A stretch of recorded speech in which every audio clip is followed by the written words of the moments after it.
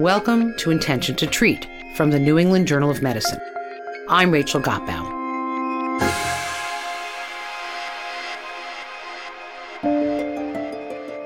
With the public health emergency for COVID now declared over and more than 1 million Americans dead from this epidemic, we wanted to reflect on what we've learned, where we can do better, and what's needed moving forward to prepare for the next pandemic. I'm joined by NEJM Editor-in-Chief, Dr. Eric Rubin, and by Dr. Harvey Fineberg. Dr. Fineberg is the former dean of the Harvard School of Public Health, and he's currently president of the Gordon and Betty Moore Foundation. So, Dr. Fineberg, I'd like to start with you. Early on in the epidemic, you wrote a roadmap published in the New England Journal of Medicine outlining how we could control the epidemic in a matter of months. Clearly, that's not what happened. What happened? What happened is that we failed at the outset to do many of the things that we had to do in order to get ahead of the curve of the pandemic. We failed to organize properly a leadership array with clear guidance, a clear line of authority, clear responsibility, and a clear strategy. We absolutely failed early on diagnostic tests. We had very few diagnostic tests available. We did not mobilize the private sector to work together with government to produce the number of tests that would be required. And so we were basically flying with blinders on in the earliest months of the pandemic, unable to track accurately exactly where it was going, how quickly it was spreading, who was being affected. So that was a very serious deficiency. It became a very great challenge across the states with lack of coordination, states competing with one another for equipment. And we had many missteps around communication with the public. So if you go down the list of things that we needed to do, frankly, on all fronts, we fell short. I want to go to Eric here. Eric, we've published studies from these other countries that track, and I want to talk about why data collection is vital and what happens when we don't have it. Well, we're simply flying blind. I mean, it's not that surprising. It would apply to any other problem we were having. If we were a large company and we were trying to make business decisions without the financial data to back them up, we wouldn't make good decisions. Health is no different from that. We need a lot of information. Now, it's important to point out that part of the reason that some countries could do better than us is because their health systems lent themselves better to the collection of those data. So it's not as easy to do some of the things that were done successfully in other countries here in the US. Nevertheless, that doesn't make it less important. For example, if isolation and quarantine are important to controlling a disease like COVID-19, then you need to know where the disease is. You have to diagnose it. You have to understand the communities in which it's spreading so that you can apply some sorts of measures to help decrease that rate of transmission. Now, we're a journal that primarily publishes randomized controlled trials. But in the setting of a healthcare emergency like this, it takes too long to do those trials to get some answers, and you need answers right away. And so we really rely on observations. For an epidemic like the one we're talking about, they come from population-based data. Does a drug work? Does an intervention that everyone's using already work? We can't tell that without having some sort of systematically collected data. And I want to emphasize the systematically part. If you're in a country where all the health records are available and where everyone has access to these electronic health records, then there's the opportunity to collect data on a group of patients where you know a lot about each patient. One of the points that Eric's statement really emphasizes to my mind is how different aspects of our healthcare system performance and readiness will impinge on how well we are able to respond to a pandemic. So, for example, a great strength in the U.S. was the availability of intensive care at a much wider array than in many other countries. So this was an asset that we had. We don't have a uniform national health system with a common data set.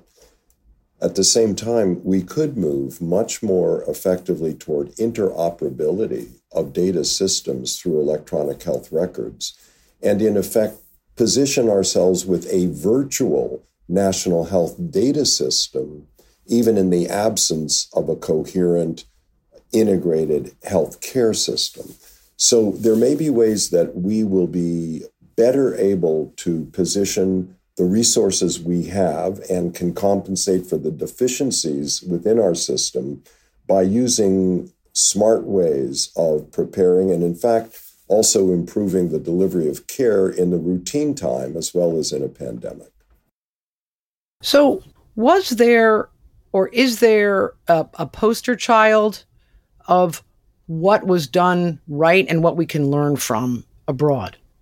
Some of the countries that had, for at least periods of time, some of the most successful controls were countries that actually were also relatively isolated, so they had that advantage. So, for example, we could look to New Zealand or to Australia and say, well, this seemed to be working there. At the same time, how does that apply to a country that's larger, that has many internal and external movement of people, etc.? It's not always as obvious. We can learn from some countries very clear lessons. For example, South Korea, and Japan did a much better job on testing. Early on, extensive, ample, well-designed testing strategies. And we ought to go back and make an effort to be sure we extract the lessons. What made that possible? How was it deployed? How were the data analyzed and utilized? So I think rather than think we would adopt wholesale some other country's experience and say, oh, this is the template for us, I think we can be much more selective and assess elements of the response and attempt to see what worked well and where we could learn from the experience of others. So, Eric, what do you think we may have learned from other countries' response to this epidemic? Rachel, I want to repeat what Harvey is saying about testing, because testing is the very first modality available to us for disease control ahead of having any treatments or vaccines for these diseases. Testing is particularly important for diseases like COVID-19. If you go back to the original SARS outbreak, which occurred originally in China and Hong Kong and then spread throughout the world, including the US, we were able to control that disease through quarantine. But the reason we were is because people showed up as symptomatic at the time they were transmitting disease. But COVID-19 isn't that disease. We need testing to figure out who has it. For most infections, it's likely that we're going to have diagnostics before we have treatments. And so implementing those is the fastest way and perhaps the most powerful way of preventing transmission that we have. So getting it started early and getting it implemented widely and having access to all of those data so that you can make public health decisions based on the results of that testing, I think are really central to pandemic preparedness. This does raise a question about what did the U.S. perhaps do well that others might emulate or learn from. And here I think a prime example is the development of an effective vaccine that was safe, that proved to be remarkably effective in preventing serious illness and death from this disease, drawing upon literally decades of prior fundamental research to do such rapid and focused applied work when we need it. We can both learn again in the U.S. about the importance of basic research, the importance of collaboration across industry and between government and industry. It also introduces, from a global point of view, the importance of pre-positioning vaccine production capacity in different parts of the world so that you mitigate some of the problem of availability of new vaccines in the developed or wealthier countries as compared to other parts of the world. And so there are many lessons embedded in the vaccine experience, both good and things we could do much better in terms of availability, production, and distribution globally. I want to know, and I'll turn to you, Eric, first, what surprised you about this epidemic and what happened? What did you learn? I think that there are lessons all over the place, but let me just choose a few of them. The first is that I relearned the lesson that an infection that's spread by a respiratory route is really the most problematic kind of infection that we have. We have had very serious illnesses spread by insect vectors, for example, by contaminated water. There are clear interventions for each one of those that can be tailored specifically to the disease. But what we saw from a respiratory infection is that it affected all aspects of our lives. At the beginning of the outbreak, that meant you were susceptible to death. So I think that would be one big takeaway. The second big takeaway is that it is very difficult to do social engineering on a large scale for a very sustained period of time. If you look at the beginning of the outbreak, it was relatively easy for people to buy into the idea that when they were facing a potentially fatal disease, that there were measures they had to take. But it's very tough to stick with those. The length of time that people were willing to abide by restrictions varied from place to place. At the same time, until we had the vaccines, they were our primary interventions. And if you look at the lessons we learned from the isolated areas like New Zealand, for example, they totally worked. So it wasn't as if they weren't effective. They were just hard to implement. And I guess one last lesson I'm going to put in there is to reinforce what Harvey just said. The development of vaccines was a scientific triumph, but it was a scientific triumph that was enabled by a number of policy decisions, including committing to spend a lot of money on something you didn't know that it was going to work, including breaking down some of the barriers between government scientists and industrial scientists. That does provide a model, and a very attractive model, for us going forward. So let's talk about going forward. Dr. Fineberg, we have this public health emergency declared over. I don't know if that makes us vulnerable. We can discuss that. But what do we need to do now to look at what may be ahead for the next pandemic? Now that we've declared that the emergency is past, let's keep in mind this is a public, human, social construct of what is an emergency. It's not a biological viral construct. And I'm not sure anyone remembered to tell the virus that the emergency is past. We do still have to be vigilant, very clearly, with this disease, but there's even a stronger hazard in my mind, which is over-focusing, over-concentrating our thinking about the last pandemic in preparation for what might come next. In fact, we are susceptible to emerging infections from a variety of sources. We are still vulnerable potentially to intentional spread of diseases from malefactors who want to do harm to others. There are many different possible ways in which our health as a global community could be threatened. And we need to have a stance of preparedness and readiness to detect and respond in the ways that that particular next challenge, whatever it may be, will present itself.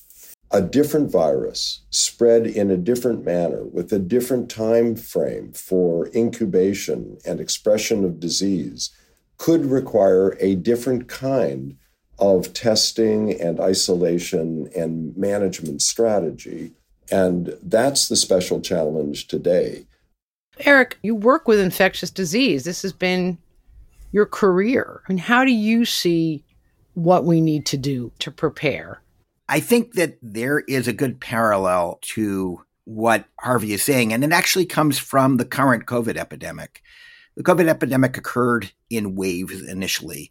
As people became immunized against one strain, that strain could no longer be successful. And the only strain that could be successful was one that was able to avoid the immunity that was pre-existing to some extent.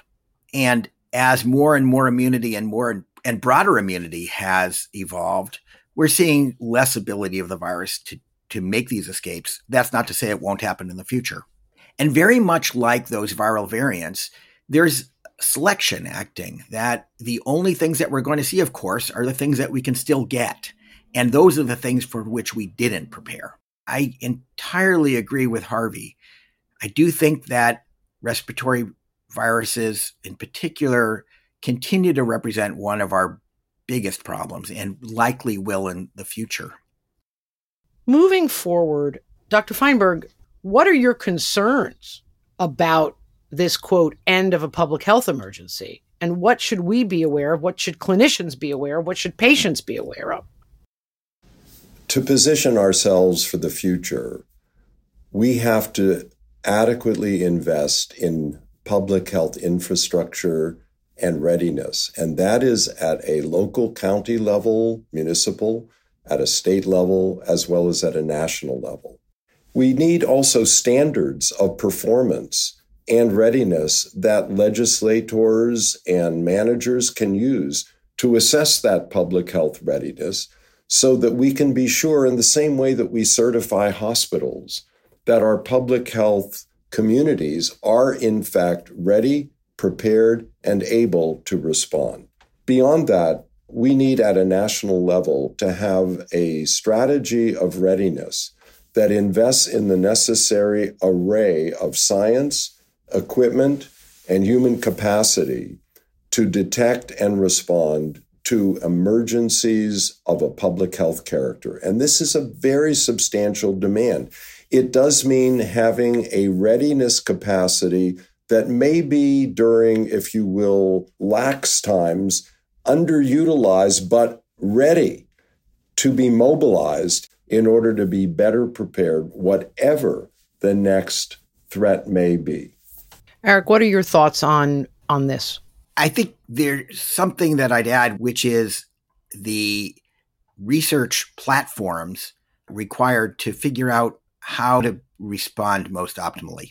If we look back at COVID-19, what we saw is that it took a very long time for the first high-quality randomized controlled trials to come up. And when they occurred in kind of unexpected places. For example, a lot of the big observational database trials that started were among the cardiology community. And why is that? It's because they had those platforms that already existed. They had the infrastructure there, the research trial networks. Subsequent trials came from other communities, including, in particular, the HIV community, because the HIV researchers, again, had platforms set up and were able to pivot. Those sorts of research trial networks are expensive. They require continuous funding, not grant-to-grant funding, in order to be around in case they're needed. And I think that we should be sure that those things exist. Looking forward to the next outbreak, I think that it is important not just to emphasize the failures that we've had, and there have been many, but the successes that we've had. We are able to protect people against severe disease and death now, for the most part. And a lot of the measures that we utilize throughout remain important now, the social measures as opposed to just the medical interventions like vaccines and like therapies. I think that when a new outbreak occurs, it's really important to continue to use the lessons that we've already learned. I hope that people can appreciate that we learn as we go in a new situation like a pandemic, that the best advice that comes forward based on available knowledge is always at a given moment in time. So looking at good evidence and expertise that has the right motivation as well as scientific background is increasingly important. And being able to appreciate what should be done as new knowledge arises or as the situation itself evolves over time. Thank you both very, very much. Thanks, Rachel. Thank you.